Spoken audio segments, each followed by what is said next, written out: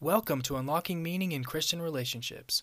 This podcast is all about discovering knowledge that will allow you to love yourself and others in intentional ways, which is ultimately the key to unlocking and living a life full of meaning. I'm your host, Daniel Wilson, and it's time to dive into today's topic. So let's get started. Today's episode is all about love languages and why they are important. Most of you have probably heard of love languages. Some of you are probably able to name all 5, but I would imagine that most of you listening don't really understand how to apply love languages to your life and to your relationships. And today that's what we're going to be talking about. So I'm going to briefly go over each of the 5 love languages. The first one is words of affirmation, and this can be anything, whether it's verbally said or written, like a note or a letter, that encourages or uplifts someone else. Any sort of compliment or kind thing that you can say or write to another person to lift them up and help them feel better about themselves. Quality time is pretty self-explanatory. That's when you are giving someone your undivided attention, you are focused on them, you are spending time with them, you're not distracted by your phone or anything else. You don't necessarily have to be talking or participating in any sort of activity, although you can be. It just involves being with someone. Physical touch can be anything from a fist bump to sexual intercourse. And this one is often pretty misunderstood. I think most people, when they think of physical touch, think of sexual things, but it can be any sort of affection, even just like touching or brushing shoulders with someone, or when you're sitting by them. Anything simple like that also counts as physical touch. Giving and receiving gifts, this one's also pretty self-explanatory. People with this love language feel really loved and appreciated and special when they are given gifts. And it doesn't have to be something super expensive, although it can be. It could be a note or a candy bar, just anything that makes this person feel like you were thinking of them. And the last one is acts of service.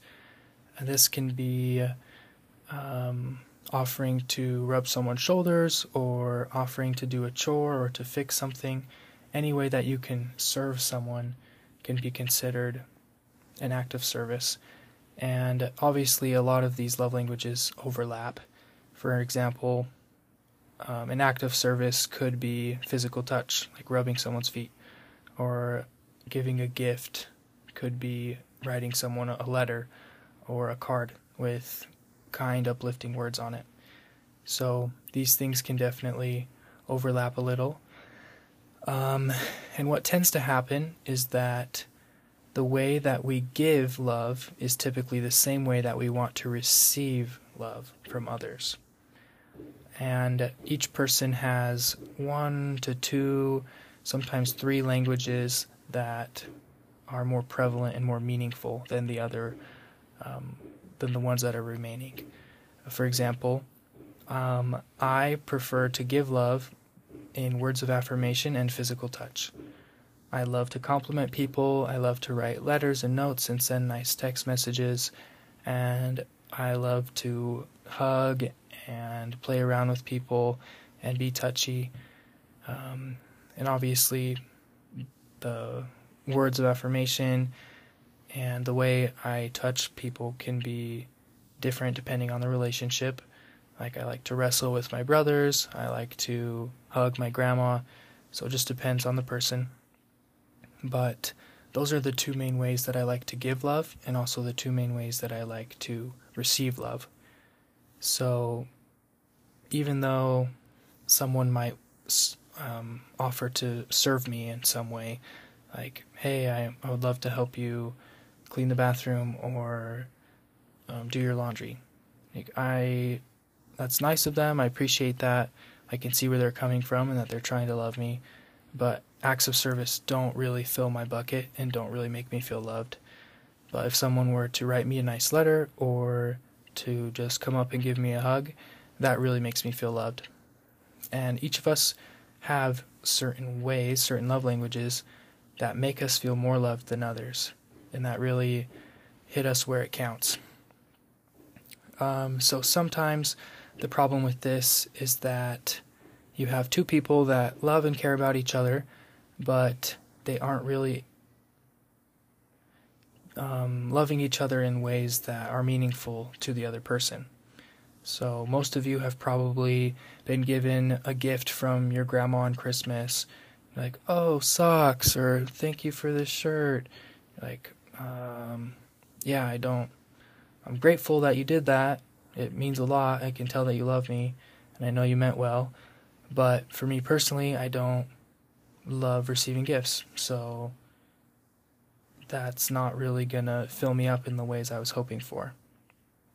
And most of the time, we don't consciously understand what's going on with this, and so when someone gives us love in a way that they like and that they prefer, even if it's not meaningful and preferable for us, we automatically assume that they must not care about us because they didn't love us in the ways that we want, when in reality, we've never really acknowledged that there are specific ways that we prefer to receive love, and we've never communicated that to them. And so all these well-intended people are trying to love the people in their lives that are important to them, and it just isn't connecting all the way. And I think that there is a lot of room to grow in this regard, so that we can love people not in ways that are easy or natural or preferable for us, but are ways that are intentional and meaningful and relevant to the person that we are trying to love. And if you aren't familiar with your love language, your main love languages, or the love languages of people you care about, there's an awesome tool that is online. It's a quiz, and it was made by Gary Chapman, who is the author of the 5 Love Languages book, which is an awesome book if you have some time. It's a pretty quick and easy read, and I definitely would recommend it. So anyways, I'll put that link in the description. And the quiz is really short. It just has you choose between like your preference. I won't spoil the details or anything, but when you're done with the quiz, it gives you a percentage breakdown of like how important a certain love language is to you. So for me, I think words of affirmation and physical touch were both like 30% each, which is 60% total, and then the rest of them were smaller percentages.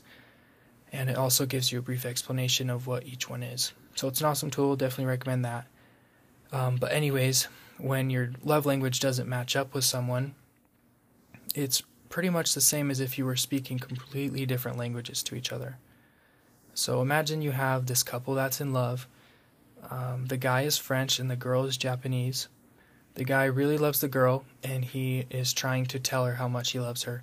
He's saying all these beautiful things in French, telling her how much he loves her, but she does not understand anything at all. The same thing with the girl. She is trying to tell this guy how much she loves him, and she's crying, she's getting all emotional, and she's pouring out her heart to him in Japanese about how much she loves him. But obviously, these people don't understand each other, because they're speaking different languages. And the same is true with love languages. If I'm trying to give love to someone through words of affirmation, and their love language is quality time, then my love isn't really going to mean anything to them. If they're a mature, self-aware person, they will probably be able to realize that I am trying to love them, and that might be meaningful and important to them. But most of the time, people can't really pick up on the love that you're trying to give them unless it is spoken to them in their love language. So for example, with me, if I was trying to love someone, I would be talking to them and I would compliment them. I would tell them about their qualities and their characteristics and what I like about them. And for me, that's really meaningful. Like, it makes me feel good to express that love to someone in that way. But for them, if their love language is quality time, they could be like, thank you, that's nice of you, but if you really loved me, I would prefer that you spend some time with me and we could do something fun together. So for them, they might be able to realize that I love them and that I'm trying, but it's really not doing what I intended it to and what both of us want it to do. And I think that's something that is often overlooked by people, especially in more intimate romantic relationships, boyfriend, girlfriend, husband, wife. That's typically a time when we try to be very intentional about loving our partner. And sometimes, even if we mean well, that love isn't going to really have any depth or meaning or weight unless it is given in the way that the other person prefers, in the way that is meaningful to them. And I think this matters a lot because loving people in ways that are important to them fulfills their deepest emotional needs, and it makes you feel really good about yourself as well. And ultimately, I think it makes life more meaningful because you are living life intentionally. And there is an awesome couple verses in the Bible that explain this principle and this concept pretty simply. So I'm going to read in Luke chapter 6, verses 31 through 33, and this is Jesus teaching, and this is what he says. "And as ye would that men should do to you, do ye also to them likewise. For if ye love them which love you, what thank have ye? For sinners also love those that love them. And if ye do good to them which do good to you, what thank have ye? For sinners also do even the same." I really like these verses because it's kind of calling us to a higher plane of living. Jesus is saying the golden rule, which is treat others like you want to be treated, do to others like you want them to do to you. And if you break that down, that doesn't mean that if you love to give gifts, that you give gifts to everyone because you want everyone to give gifts to you. It means that you choose to love people in ways that are meaningful to them, so that those people love you in ways that are meaningful to you. It also mentions that if you are nice to people that love you, like if you're friendly to your friends, what good is that? Like, what is that going to do for you? Anyone can be nice to their friends. Anyone can love people who are nice to them. What good is it if you serve people in ways that are easy to you? Like, anyone can do that. Obviously, there is a ladder of good, better, best here. It's obviously a super good thing to be nice to your friends and to love people that are easy to love. But Jesus here is asking us to step up to the next level. He's asking us to choose to love people who aren't easy to love. He's asking us to do that, to love and to serve in ways that aren't natural to us, that don't come easily. And I think that is awesome because that's what helps us to grow. If we only ever did what was easy and natural, then we would never grow and we would never get better. We would never become more like Christ. But being intentional is a great way to progress. We can learn something new, we can implement it in our lives, and we can grow. And eventually, that thing that was once really awkward and confusing and unnatural can become something that is natural and enjoyable as we become the kind of person who loves and serves with intention. And I think that is a beautiful part of life that can give each of us meaning in our relationship with ourselves and with other people that we care about. And obviously, Christ is the perfect example of loving others perfectly and living an intentional life. I think about his miracles, like when he turned water to wine. I think it's really cool that that miracle meant different things to different people involved. For example, the wedding guests, they weren't really aware of what happened. They just got some nice tasting wine. So that was basically like Christ giving them a gift.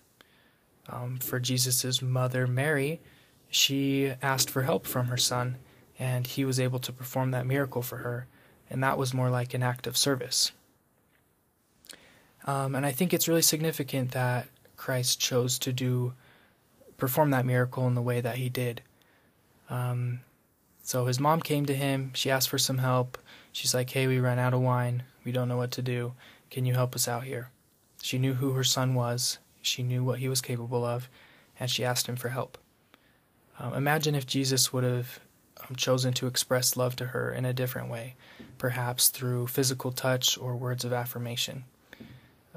Imagine him saying, oh, thanks, Mom, but sorry, I can't do that. But you're a great mom. I love you so much. You're the best. And then give her a big hug. Like, he's expressing love to her at that time, but that's not really what she needed in the moment. She needed the act of service of turning the water to wine. That's what was most meaningful to her at the time. And maybe acts of service is her love language. Maybe it was just circumstantial. But we can all choose to love people in ways that are meaningful to them in specific circumstances. And I think that Christ was the perfect example of that. And I'm sure there are lots of other examples in the scriptures that talk about that. And I think that is what made people feel so loved by him. Not because it was a miracle per se, but because it was tailored to them. It was intentional and meaningful because it was so personal. And I think we can do the same thing in our lives. We can choose to love people in those intentional ways. And if any of you can think of an experience when you felt really loved by someone, I'm sure it would connect back to your love languages, or at least to the circumstances at that point in time. But living and loving like that is life-changing, honestly. When you are loved like that, you connect with that person and you grow and your soul expands and you want to progress and then share the love that you received with other people. It's just such an expansive, positive, selfless, giving thing, and I think it's beautiful. So, yeah, that's about all we've got for today. But I would just like to say that living intentionally is a great way to find meaning in this life. And I know that if Christ were here, he would be loving people intentionally. He would be loving them in ways that are meaningful to them. And I know that as I've tried to do this in my life, I have felt happier and more joyful because I know I am doing something that is selfless and something that really requires me to choose to be more like Christ.